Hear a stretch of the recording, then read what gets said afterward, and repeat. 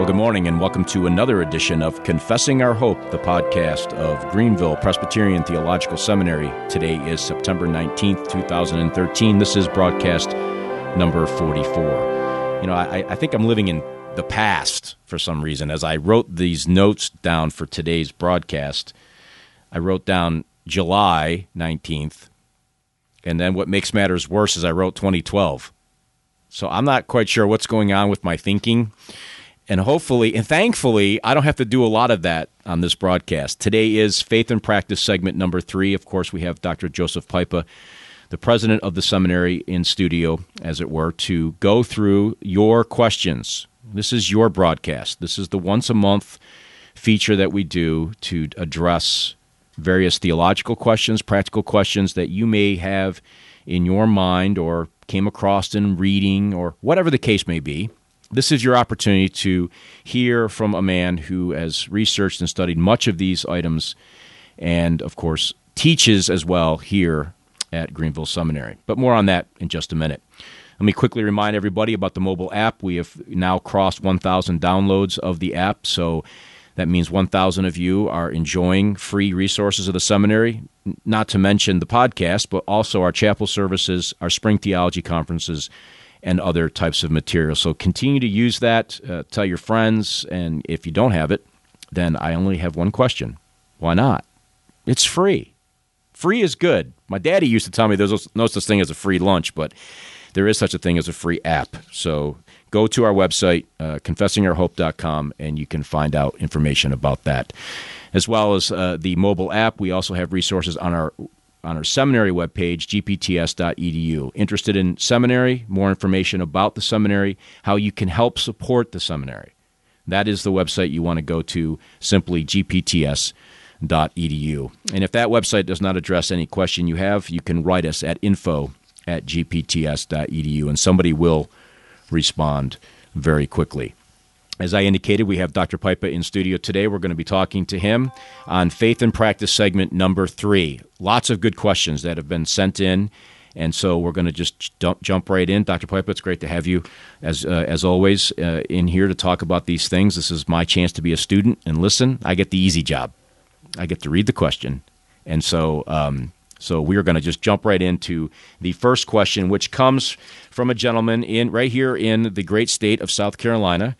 John writes in and he asks this question: how should Christians, and especially Reformed Christians, parents, that is, respond to the recent decision by the Boy Scouts of America to allow openly gay boys to join the Boy Scouts of America? Pastor Rick Phillips, who is the pastor at Second Pres here in Greenville, at the Reformation 21 blog, advised Christian parents to wait until the end of the year to leave the Boy Scouts. He also seemed to suggest that parents with young boys almost ready to obtain the rank of Eagle might consider staying on until their sons obtain that rank. What would Jesus do, or more appropriately, what principles can Christian parents glean from the Holy Word of God regarding this matter? Thank you, Bill. John, for the question. It's great to be back with Faith and Practice. This is one of those very difficult questions in our culture. And in my opinion, there's not just a black and white answer to this. A lot depends on the Scout group, its sponsors and organizations, who's in charge, what kind of Christian influence is there. When I was converted in 1960, I was in Scouts, and after one more meeting, I left Scouts because of all the sinful influences. So my scouting experience 40, 50 years ago was not good. Whereas I have a number of friends, I know churches that sponsor Scout programs, and they're very good. So I really think it's a matter of Christian liberty. I'll give you a historical example. In the Great Ejection in 1660, the great majority of the Puritans left the Church of England, but a few didn't. In conscience, they thought they could and should stay. And we need to respect people's conscience. We get into areas of where do we draw the line in the sand if we don't have a clear biblical commandment. Now, we have commands like come out from them and be separate and things like that. But that's why it depends on the local organization. The same thing with the Eagle Scout rank. These men have worked hard to get there. If they're in a safe scouting environment, finish that, and then they're probably in a better position anyway to take a stand against scouts in the future because they went all the way and learned it. We can look at Daniel. He didn't cooperate with sin, but he didn't bail out of the government because it was pagan.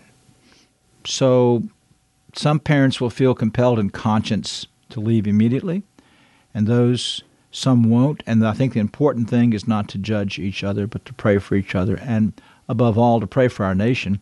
It's one more example of the terrible decline that we're in, and we plead with God to give us revival. Thank you, Dr. Pipa. That was a good answer to a difficult question, as has been indicated. I have a friend who's an Eagles. He's the head of an Boy Scouts of America troop, I guess is what they call it. And he had to wrestle through this issue as well, and they've come to some interesting conclusions, which we're not going to get into on this broadcast, but there are options as well. And so I think the aspect of Christian liberty does come into play here, and is, of course, something that has to be bathed in prayer without question. And if your conscience forces you to do what you got to do, then you need to follow that as well. Now, our next question comes in. Now, this is a little bit convoluted for me anyway, as the one asking the question, but so just bear with me. And as I'm figuring out how I'm doing this, just give everybody a little bit of a update as far as how this program works. You go to our website, you submit your question. If we do read your question on the air, you will get a massive list of books that have been given to the program to use for this. And you will get it post-paid, sent to you, no strings attached. All we have to do is read your question. So it's a pretty easy way to get a free book, is the point. But anyway, the next question comes in from two different individuals. And so as I'm looking through this, trying to figure out how I'm going to do this, the first half of the question comes from Josh, and he is writing in from Texas. And his question is this. He says, Dr. Pipa, thank you for your labors in Christ's kingdom. It seems regrettably in many cases that full subscription to the Westminster Standards by potential officers is becoming more and more prevalent. When a minister takes an exception to the confession, in what capacity are they permitted to let their non-confessional position be known to others? The ability to take exceptions seems to be counterproductive in our churches. I'm not sure exactly what kind of exceptions the OPC allows, but maybe you could elaborate a bit on my question here. Now, hold that question. Why don't we go ahead and do that one, then we'll just go to the next question. Okay, sounds good. They are related, but we'll do it this way. Okay, that great. Might be easier. Josh, thank you for your question. I believe that you are saying that regrettably full subscription is becoming less and less prevalent, for that's how the context reads. And you're right. Now, I can't speak about the OPC. I'm a member of the Presbyterian Church in America. The Orthodox Presbyterian Church has a different approach to exceptions than we do. Our Book of Order lays it out to some degree. Let's get some terms defined for our broader listening audience. Office bearers, which would mean pastors, ruling elders, and deacons in Presbyterian churches, we'll say the Orthodox Presbyterian Church, the Presbyterian Church in America, the Reformed Presbyterian Church of North America, etc., have to hold to the doctrines of the Westminster Confession of Faith, the large and short catechisms. Historically, holding those doctrines meant that a man subscribed to all of the doctrines in the standards. Scruples could be allowed. So we need to first understand what a scruple is. Let's give this example. The Catechism, in doing the Lord's Prayer, deals with the doxology. A lot of text, and you'll find this in your ESV, your New American Standard Bible, etc., NIV, a lot of texts don't have that last phrase in that particular prayer. It's a biblical phrase. It's actually almost verbatim from other places in Scripture. But because of that, when very serious men taking their vows to hold to the doctrines of the Confession of Faith will then scruple that I do not think that phrase is in the Lord's Prayer. That's not an exception. They're holding to all the doctrine with respect to prayer.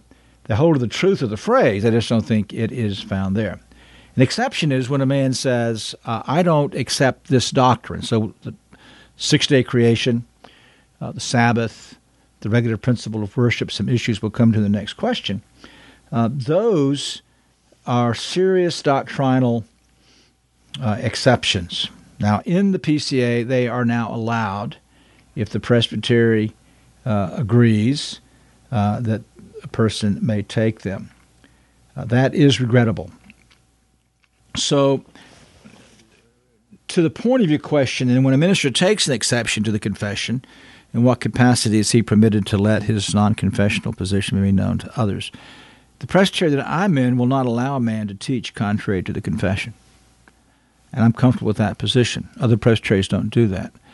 Now, if a man's asked his opinion, he could say, my denomination believes differently here. I think that at this point the Bible teaches. So in a private conversation, I think he's free to express himself. But in his public ministry, I think he should not teach or write contrary to the confession in a public manner. Now, the confession is not infallible, and that means then that ministers and elders can write study papers for their sessions or their presbytery, exegetically demonstrating why they think a doctrine is expressed wrongly in the confession, and it's studied then in a church court. And so there are ways then to keep studying our standards to be sure that they're exegetically sound without publicly teaching against them. So, but what we have today is chaos because the Presbyterian Church in America allowed this loose interpretation of the standards on part of each presbytery. It's very relativistic. It hasn't made life better for anybody, and I think we're going to sow the wind and reap the whirlwind. Let me ask a follow-up question, Dr. Pipa. Was this always the position of the PCA, or did this evolve through its history? The PCA was probably naively full subscription, although from day one there would have been those who didn't understand what that meant.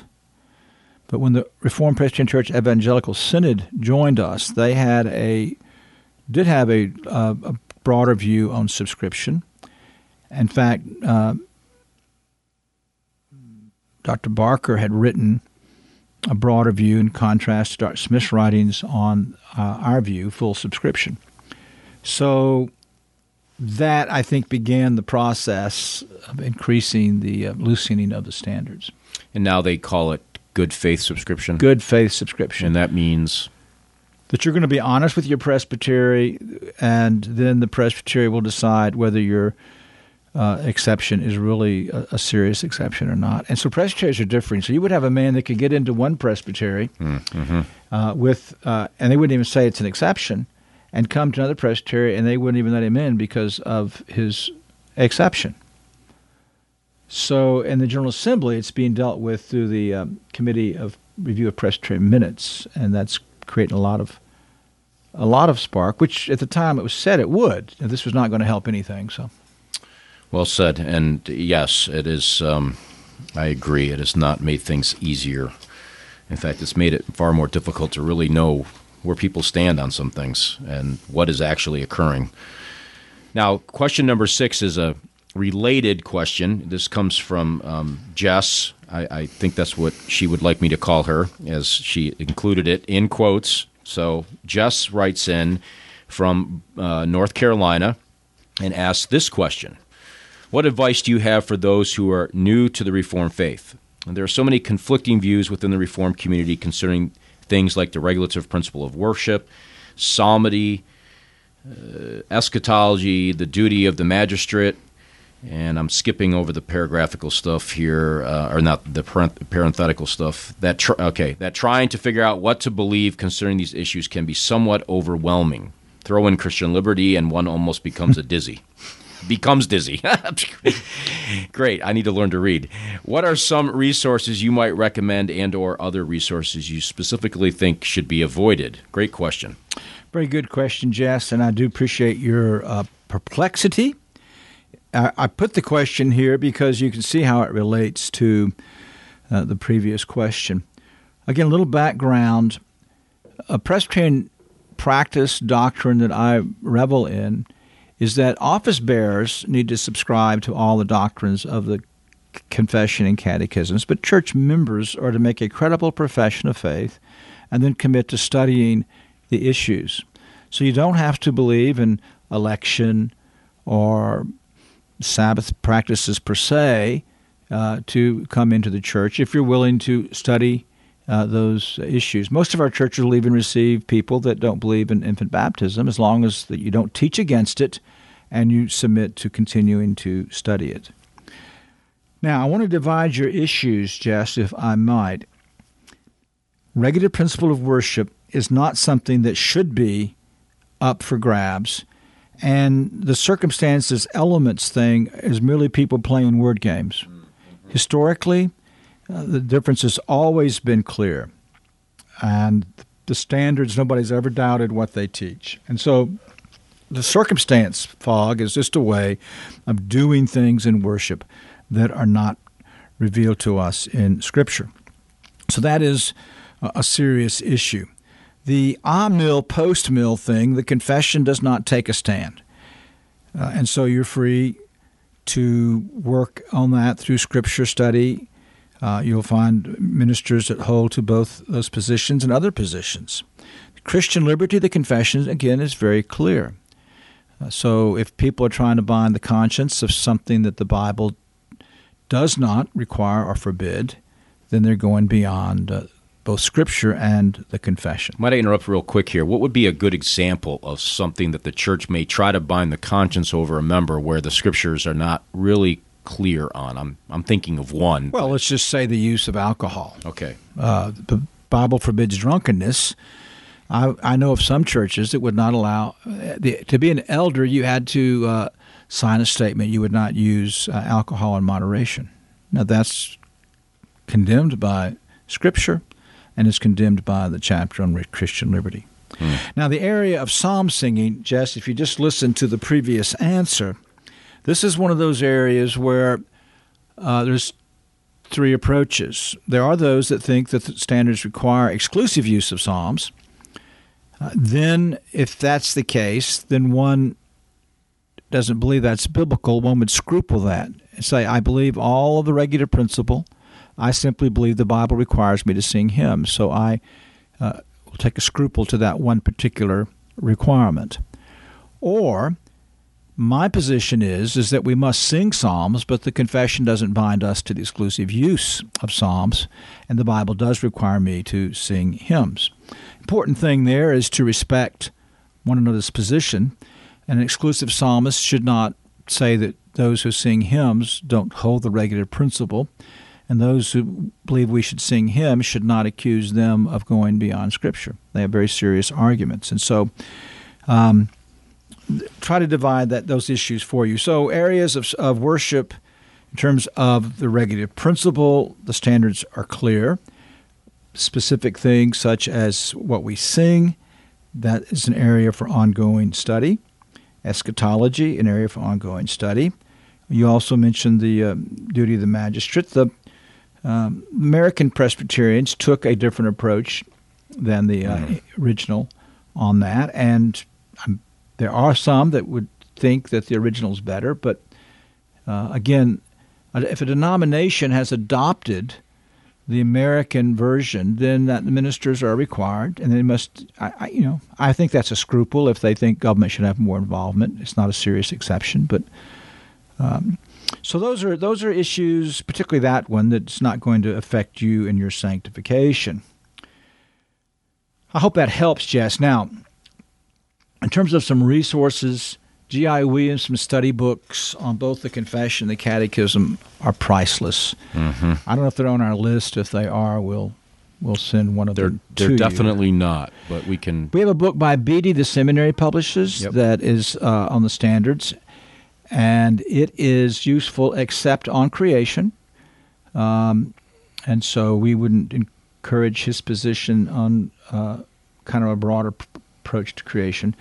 I've got a discipleship book that is a study book on the standards and Scripture that I think, not because I wrote it, but simply because the purposes of it and how God's used it is a very good place for a young Christian to start. in terms of studying Scripture and in what the Scripture says about the doctrines that are in the standards.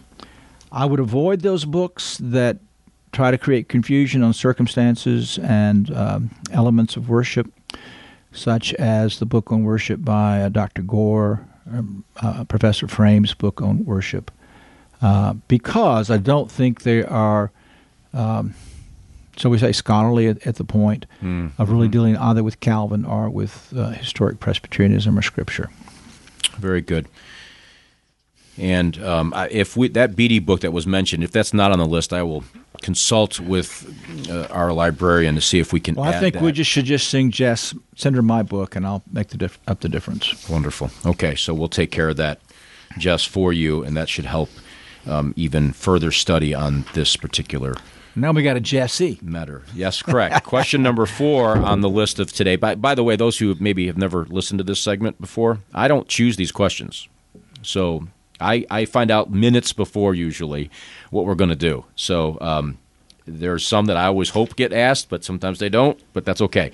This is a great question, and really it goes into something. Well, if you send them to me before the day before, I could actually do a little more research. That's true. In interest of full disclosure, I was a little slow this time because there's so many of them. I mean, we have a great list of questions. We're not going to get to all of them, and so there'll be a segment 4, of course, and so keep sending your questions in, even if those of you who have already sent one. But we're catching up. But we are catching up. But Jessie writes in from Arizona, and she asks this question: what are some ways to involve toddlers in our Keeping the Lord's Day? How do we manage to devote the day to the Lord when our little ones are at the age where they don't really know the significance of the day just yet?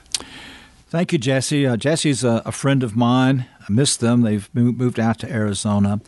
But it's a very good question. I think they have their firstborn now who's about this age. And I will again put in an ad in my book on the Lord's Day. I actually have an entire chapter devoted to making the day a delight for our children. Of course, the most difficult are the toddlers. Some things I recommend, Jesse: keep the family focused on the day. Recognize that as parents, you're going to have less Sabbath for yourself if you really are going to try to help your children from that youngest age develop a love for the Sabbath. So plan the afternoon for them. That would include reading to them first picture Bible story books and then some script Bible story books. We highly recommend the whole series of children's books that Christian Focus Publications produces. All of our homes should have those. And then we've got good videos now you can use with little ones, although be careful. I think the VeggieTales stuff like that is a violation of the third commandment. But there are still cartoon videos on Pilgrim's Progress and the Narnia Chronicles and things like that.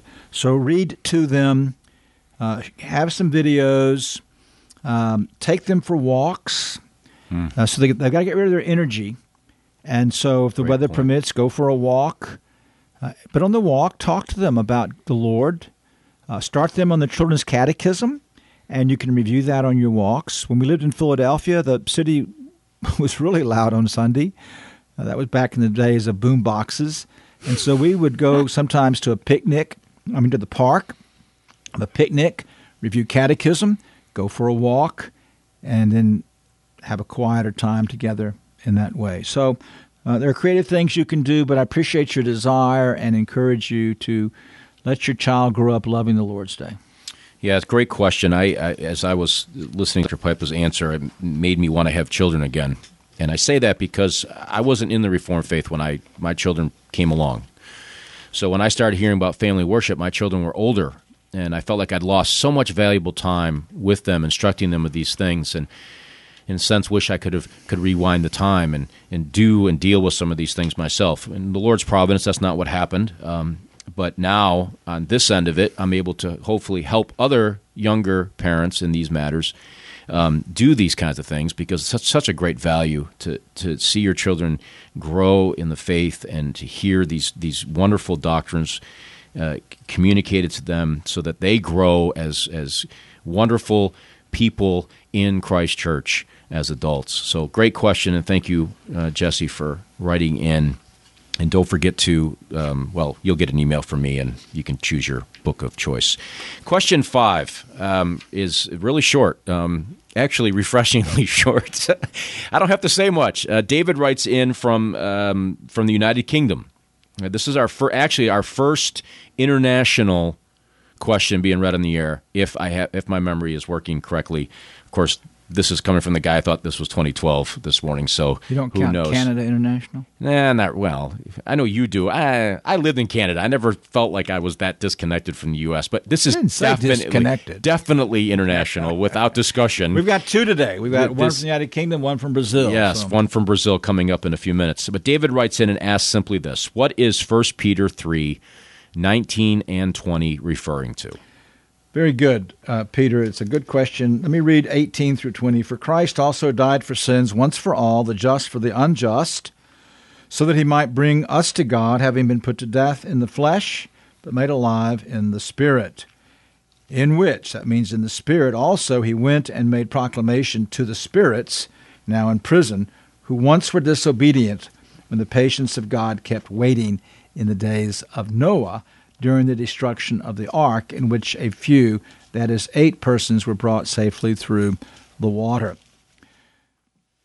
There has been the historic understanding of this text that I hold to, and we'll come to in just a moment, but the newer interpretation that's particularly involved in some modern evangelicalism and dispensationalism is that Christ, in the interim period of his death and resurrection, went in his Spirit to hell and proclaimed the gospel to those who were in hell, who had rejected the preaching of Noah. Now, of course, the problem with that is, in the first place, Christ said to the thief on the cross, "Today you will be with me in paradise." Christ commended his Spirit into the hands of the Father. And so we have historically understood that his Spirit immediately went to the presence of his Father, remained there until he came back into his body on Sunday morning. And plus, it wouldn't make a lot of sense. It'd almost be, well, why would he go preach? No, the historic understanding here is that Christ was preaching through Noah by the Spirit. Other places the New Testament says that the Spirit of the prophets, and Christ was speaking through the Spirit of the prophets. And so what we have here is that when Noah was preaching, the Spirit of Christ, the third person of the Godhead, was speaking through him to the rebels who now, or when Peter wrote this, who then were already in hell. Who were in hell. They weren't in hell when Christ preached to them to the preaching of Noah. And remember, Noah was a preacher of righteousness. Peter also tells us that. So Noah's the preacher of righteousness. He preached by the Spirit of Christ. The generation to which he spoke was destroyed in the flood. And as Peter's writing this, they then were in hell as they are today. Just a quick follow-up question of my own sanity. It's interesting, this question. The Apostles' Creed, and you knew I was going to ask this question. You had to know I was going to ask this question. We got too many other things to do. Well, just quickly, the Apostles' Creed says he descended into hell. And some Reformed churches quote the Apostles' Creed as part of their confession of faith during worship. What is it referring to? I've heard all kinds of explanations. There's 2 basic interpretations. There's Calvin's, and there's the one that's actually part of the Westminster writers. One is that his body was in Hades, which means the grave. So it can mean the grave or eternal punishment. But his body, not the spirit. Right. His body was in Hades. All right. Understood. Others is that on the cross he suffered the reality of hell, and it's added there to emphasize the fact that he not only died and was buried, but he actually paid a penal satisfaction for sin in his death. Great. Okay. So that'll help dovetail a little bit of that passage there. I think that's one of the texts they use, in fact. Question number 8 comes in from Jason. This is our second international question, if you consider Canada international. They do. They do, I guess. Fine. It is technically. I'm not going to argue over it. Besides, you have to have a passport now to get in. I would lose anyway. It doesn't matter. I've learned after 2 years being here that I don't win too many arguments on these the nature. Now, golf is a different subject, but anyway. But Jason writes in from Ontario, Canada, where I was privileged actually to live for a season when I was a little boy, way up there in Durham, so not that far from Windsor, actually, I believe, if I have my map right. But anyway, doesn't matter. But Jason writes in this question, really great question. He says, I've been struggling with the thought of attending seminary because of the climate of the Christian mindset on academics. I see our need for godly men of the church to mentor and disciple men on their way to the ministry. On the other hand, I see the need for deep, extensive learning that seminary provides, but at the same time I've heard it can leave men zapped of their desire to shepherd the church. Obviously, Dr. Pipa is an advocate of seminary, being the president of the seminary. But I was wondering if he could give an exegetical defense for the need of seminary. Thank you and every blessing. Thank you, Jason. A good question, and I cannot answer it in great detail, but if you will get the conference tape from 2011, I have an address on the that goes into all the exegetical basis and the historical basis of seminary. And so that's free. You can go to Sermon Audio or our website and get that address. Sermon Audio, the website, and it should be, if it's not, I will make sure it is, but it should be on the mobile app as well. So multiple places to get it. But yes, I was actually present for this, I don't want to call it a sermon, but a lecture. Yeah. But let me just give you a quick overview plus kind of disabuse you of some of your notions. The School of the Prophets, I think, is the exegetical foundation for having a school where men would come with their families if they were married and study for a period of time under masters like Elijah and Elisha and others, and the whole prophetic office developed then. So some of these men would have special gifts of the Spirit in terms of receiving revelation, but not all of them. They would be the preachers and the worship leaders, so to speak, in Israel. So as under Samuel, and then in the monarchy, the office of prophet developed. We had the schools. The Apostle Paul spent 3 years being prepared by Christ. Throughout our history, the church, once we were no longer were a Greek-speaking people, understood the need for men to come aside and to learn the languages of the Bible, Greek and Hebrew. Our confession says that all religious controversy, all theological issues should be settled by the original languages, and all sermon preparation needs to come from the original languages. And there's an excellent piece by Dabney in his discussions on the need of seminary training. Cunningham, in his volume of Theological Discussions, has an excellent chapter on why we need seminaries. And Warfield, the spiritual life of the theological student, something like that. I would say at Greenville Seminary, it would be the exception of a man that left here who had been zapped of his desire for pastoral ministry. I think our guys, we try to keep a balance between mentoring, classroom, promoting piety, high view of pastoring and preaching. And so I don't think they're zapped when they need here. And if a man is zapped, at that point responsibility falls on his shoulders, not the seminary. If he decides to neglect his soul or his family while in seminary, those are decisions he's made wrongly. We militate against that. We encourage the men a balanced life. We now have a course that begins. We have two foundational courses. One's Introduction to Reformed Theology. The other one is Reformed Spirituality. Taken first semester, all students take that course, both those courses. And that helps also establish some of the practices that are important in seminary. So I can't do more with this now, Jason. I will follow up if you want to, but I would encourage you to get that lecture and listen to that. You know, what I would suggest is get the lecture, listen to it, and then if you have further questions regarding the lecture, write in again. Or write me. Or you can write Dr. Pipa directly as well. So I hope that helps anyway. Question number 9. Well, it's question number 9 on my list. It's not question number 9 on the list of the day. Question number 9 on my list comes from Abby, who writes in from Sanford, Florida. And I'm going to read. It looks like two questions. I'm just going to read it as stated here, and then trust Dr. Pipa will dissect it correctly. I think he is already on to it anyway. But here's the question: how should we answer those who claim that keeping the Sabbath is legalism, similar to that of the Galatians? How are we to biblically draw the line between submission to the government and necessary disobedience to obey God? Where in Scripture should we look?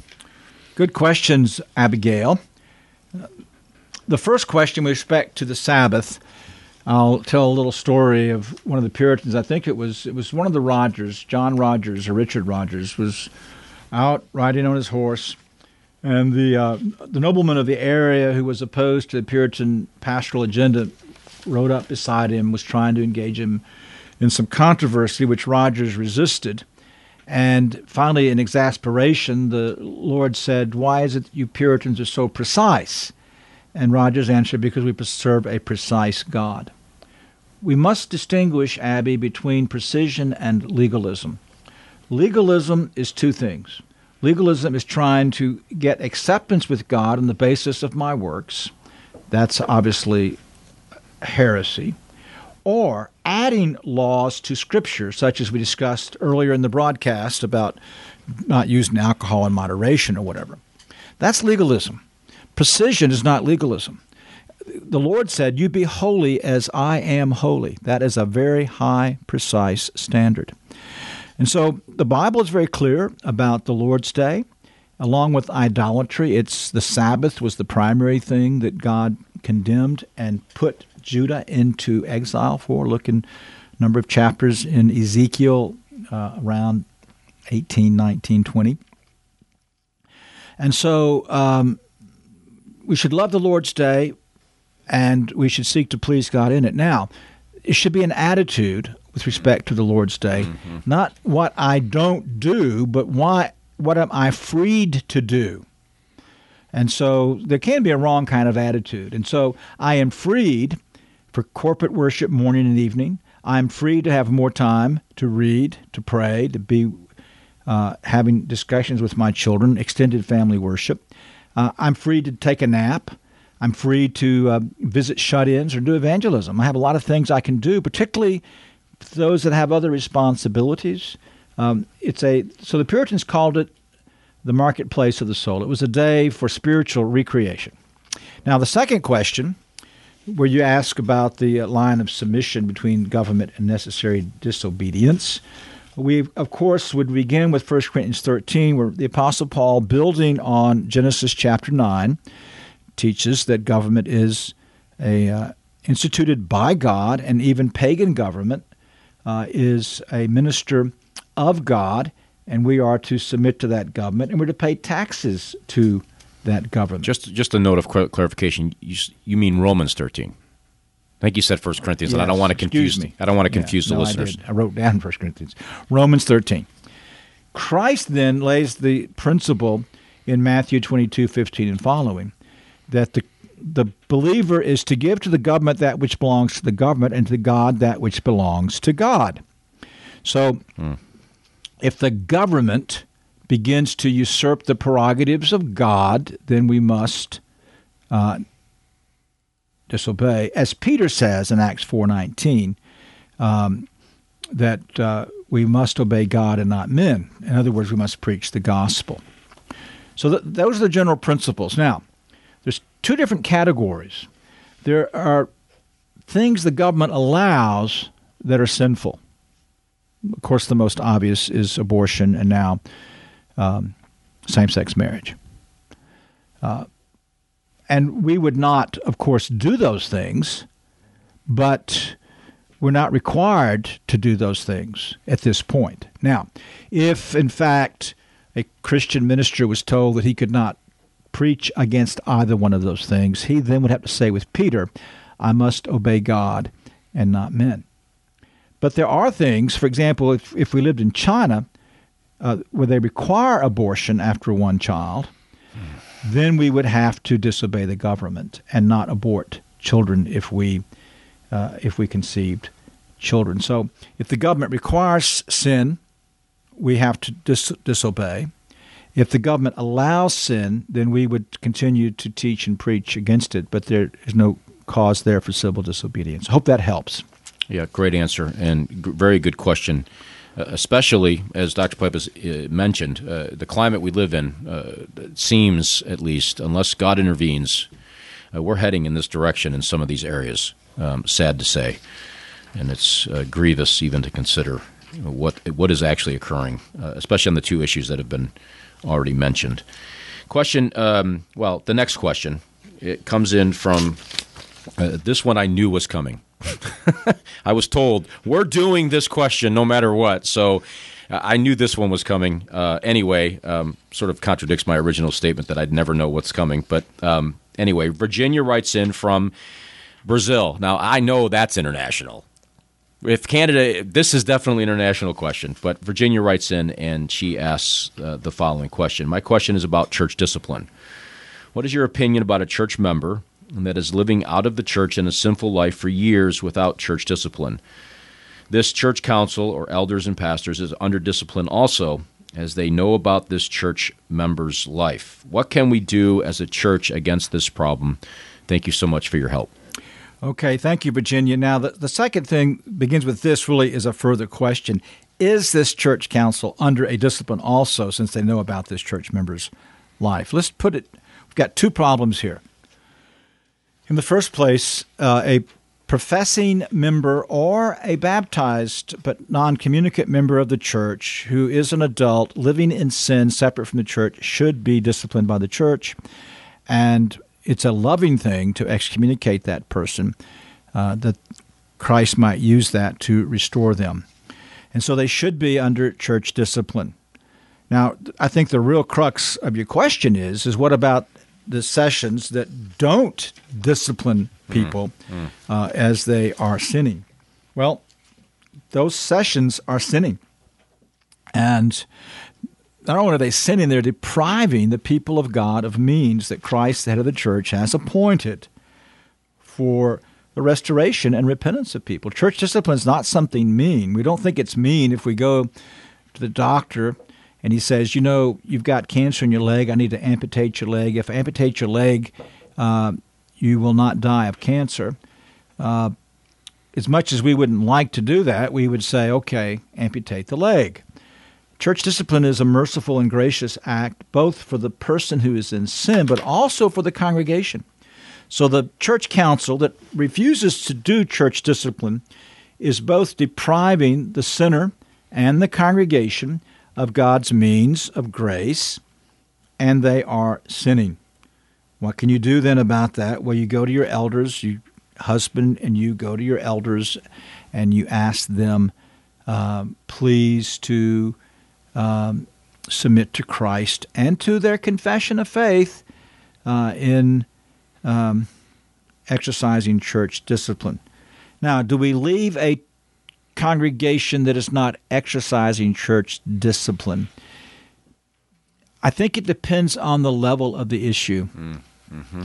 On minor, say a person quits coming to church and the elders don't exercise discipline, that's not, I believe, something that we are going to leave a church over. But if the church or the presbytery is allowing people to live in adultery or homosexuality, they know it, and they're doing nothing about it, that becomes a much more serious issue where after bearing witness through the capacity you have as a private church member, or if your husband is an office bearer to levels he can go, you also can appeal to presbytery if the local session isn't doing it, and I would encourage that before you leave a church.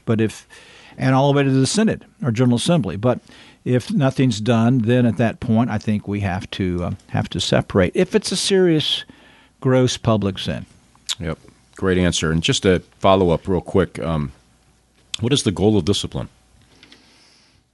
in the church? Well, it's restoration. It is the honor of Christ's name, and it's to protect the body of Christ from the corruption. If it's allowed in one person, other young people will say, well, they can do it, why can't I do it? Right. Now, I asked that question for a reason. Obviously, I knew the answer, and certainly Dr. Pipa did. Just to head off what some object in this area, they object to in this area, that bunch of totalitarian lunatics drunk with authority and power are just wielding it unnecessarily, and they're being mean-spirited. I can assure you that any elders that understand their office, this is the last thing they ever want to do. But they need to do for the reasons Dr. Pipa just mentioned. So this is not something we rush to do or desire to do, as it were, just because we can. And it's not mean-spirited. It's loving. It's an act of love, without question. And if an elder doesn't have that mindset, I think, in their heart as they deal with a member in these ways, then they ought to probably consider whether they should be an elder. Bottom line. So I asked that question for that reason. We're not being mean-spirited. That has no basis for true church discipline at all. We're actually very good on time all right, today. Let's keep going, so we can go to the question that we weren't sure we were going to get to, but we are going to get to it. Nathan writes in from, where does Nathan write in from? From Indiana. Actually, Indianapolis, the home of the Indy 500 anyway. But Nathan writes, it's a long question, so try to follow with me. And also, just, again, programming note, I do post all the questions on the ConfessingOurHope.com website that were used in their totality. So as you're listening to the broadcast and you didn't quite get the question as I'm reading it, you can follow it right there on the website additionally as you're listening. So Nathan writes in, how can a believer gain a greater conviction of sin over the sin or sins that aren't necessarily his or her darling sins? By darling sins, I mean sins that are peculiar to the believer that he or she feels most tempted to. For instance, a believer may fight tooth and nail every day against greed or lust or another sin that is peculiar to them, praying against them, watching for the rising of temptations to those sins in their daily life, and feeling greatly convicted how wicked those sins are. At the same time, they may recognize they do actually struggle with pride, anger, selfishness, which are sinful, but they don't feel as deeply convicted of the heinousness of those sins as they do about their quote-unquote darling sins. The believer doesn't want to focus solely on praying against one specific sin while other sins are just hanging on, or to just go along acting if sins like pride, anger are somehow not as bad. What are some practical ways a believer can strive for greater conviction over specific sins they don't feel as strongly convicted of in their conscience about? Nathan, thank you for the question. Let me point out as background, Larger Catechism 150 and 151, the Westminster Larger Catechism 150 and 151. 150 are all transgressions of the law equally heinous in themselves and in the sight of God. All transgressions of the law of God are not equally heinous, but some sins in themselves and by reason of several aggravations are more heinous in the sight of God than others.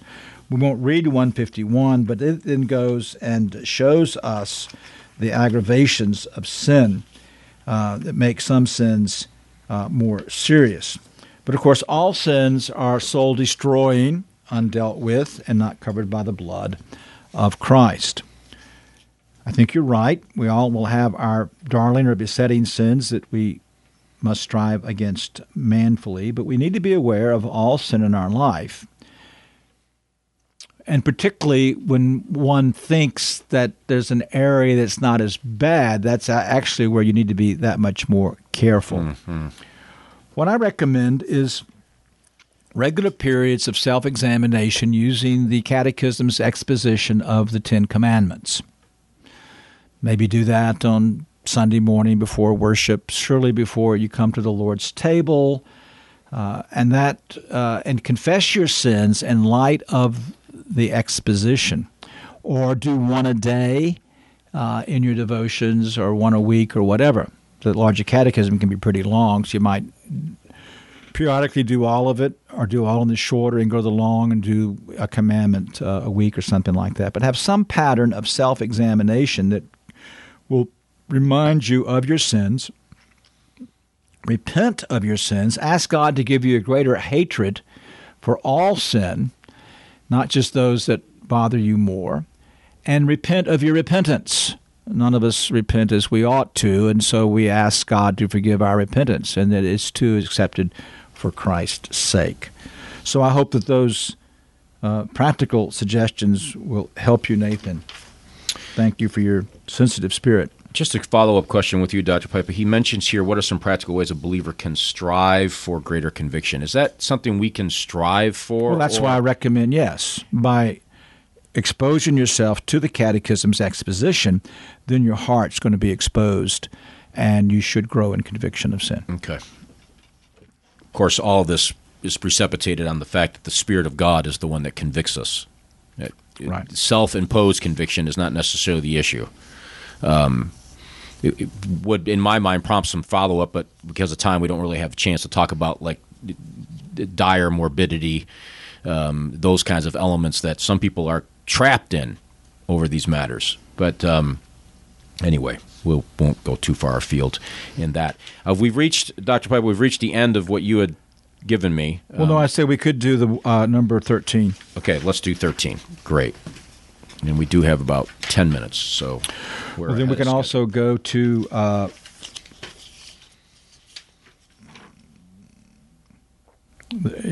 guess it's 14. Okay. Well, here's question 13. Again, it's a rather lengthy. Well, no, okay, then again, remember our numbers messed up. The very brief question about is called 13. Okay, the small one from Drew. Yeah, that's called 13. Okay, we're going to do the one from Drew from Clearwater, Florida. He writes in and says, I've heard you before express disagreement with the practice of observing the Lord's Supper on a weekly basis.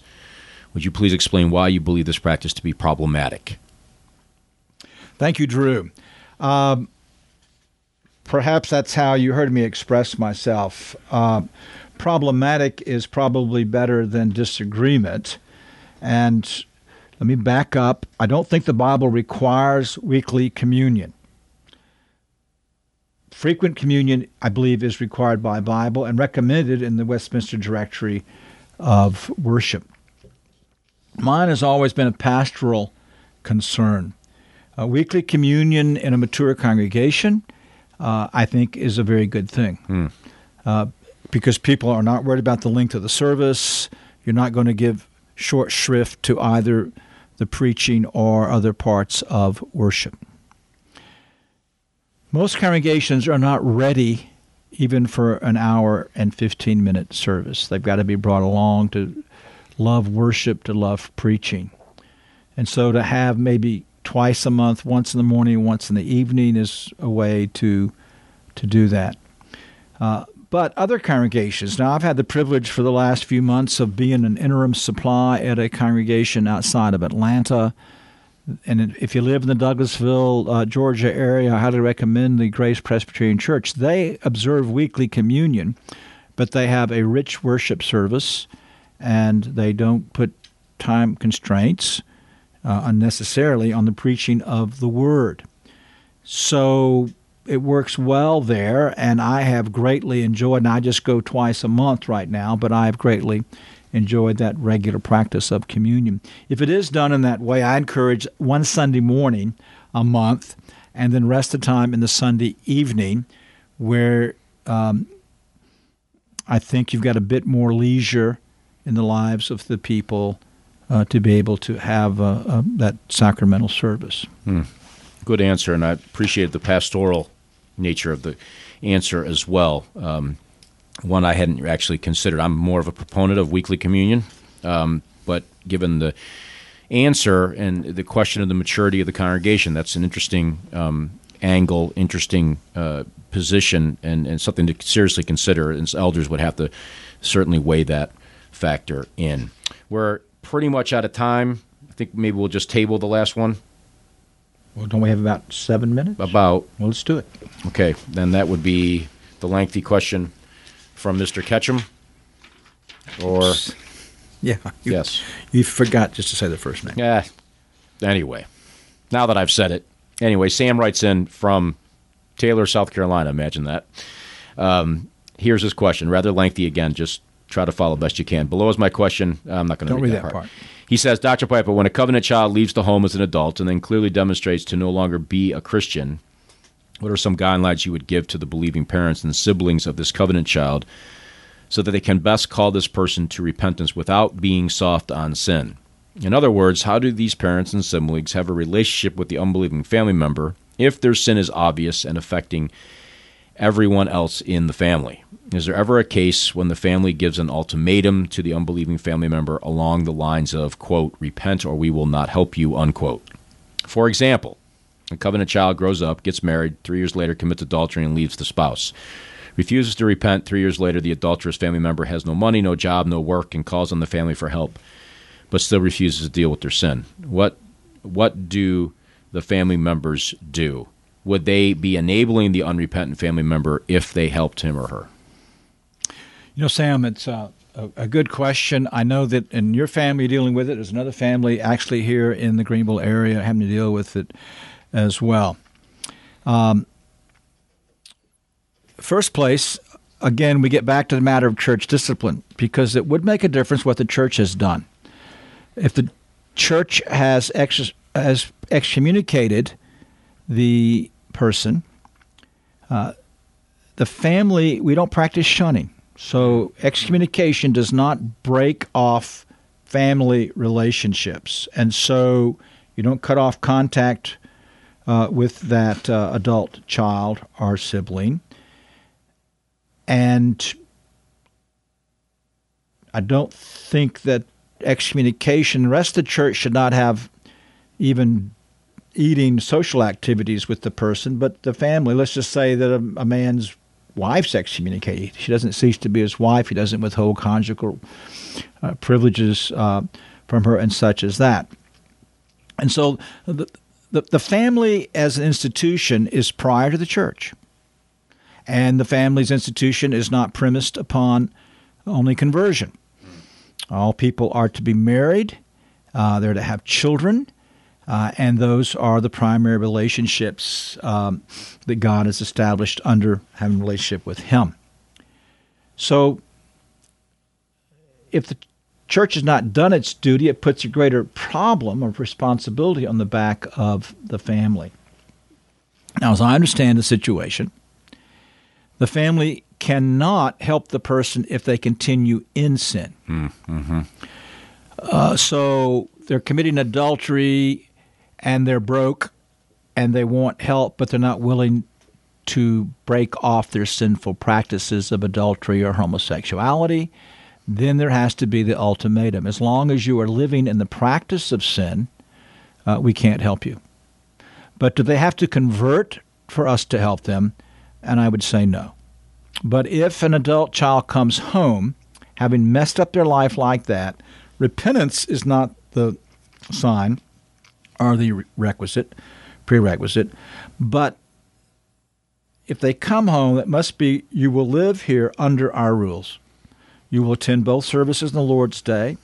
You will not come in to this house after a certain time. You will not come to this house intoxicated. You will not bring any of your lovers or friends to this house. You will do none of those activities here.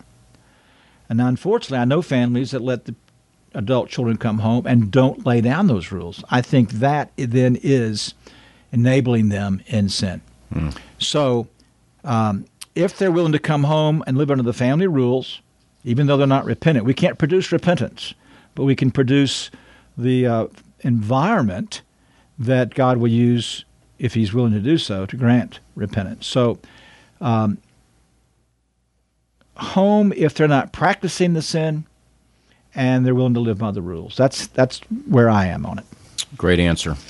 Using those external means to help that God may use to produce true repentance in the life of the wayward person. I love how that was expressed in that answer. Now, we are definitely out of time. I'm not wrong this time. We're actually at 58, almost 59 minutes. So got through a lot and a lot of great questions. And I would encourage the listeners to continue to send in questions and tell your friends. Next month, we've put off 3 questions. The one, I still have to read the book by Engelsma, and so I don't know when I'll get to that with my workload. But we will deal next month with the 2 questions that had to do with republication of the Covenant of Works and the Mosaic Law. Those will be the first 2 questions we deal with next month. And there's only 3 questions left on the table, so please get some questions in for us. Absolutely. And I will continue to harangue you on social media That is Facebook and Twitter and wherever else I can stick my claws into to do that. And again, follow the website, confessingourhope.com. There you can get all past broadcasts, subscribe to the podcast feed, find out information about the mobile app, find out what's coming up on the program, and what dates those will be, and all of the information, resources that come out of broadcasts, all on the website there for your use and edification. So please be sure to... Also, follow us on Facebook. Yes, follow us. And like us. As I understand it, the whole idea of liking is when people go to a search engine, that causes us to come up more quickly the more likes that we have. That's so correct. Go on Facebook, like us a lot. But you can follow my major conference-type ministry is there, various seminary activities, prayer requests, and so follow us. You can also follow me on Facebook and Twitter.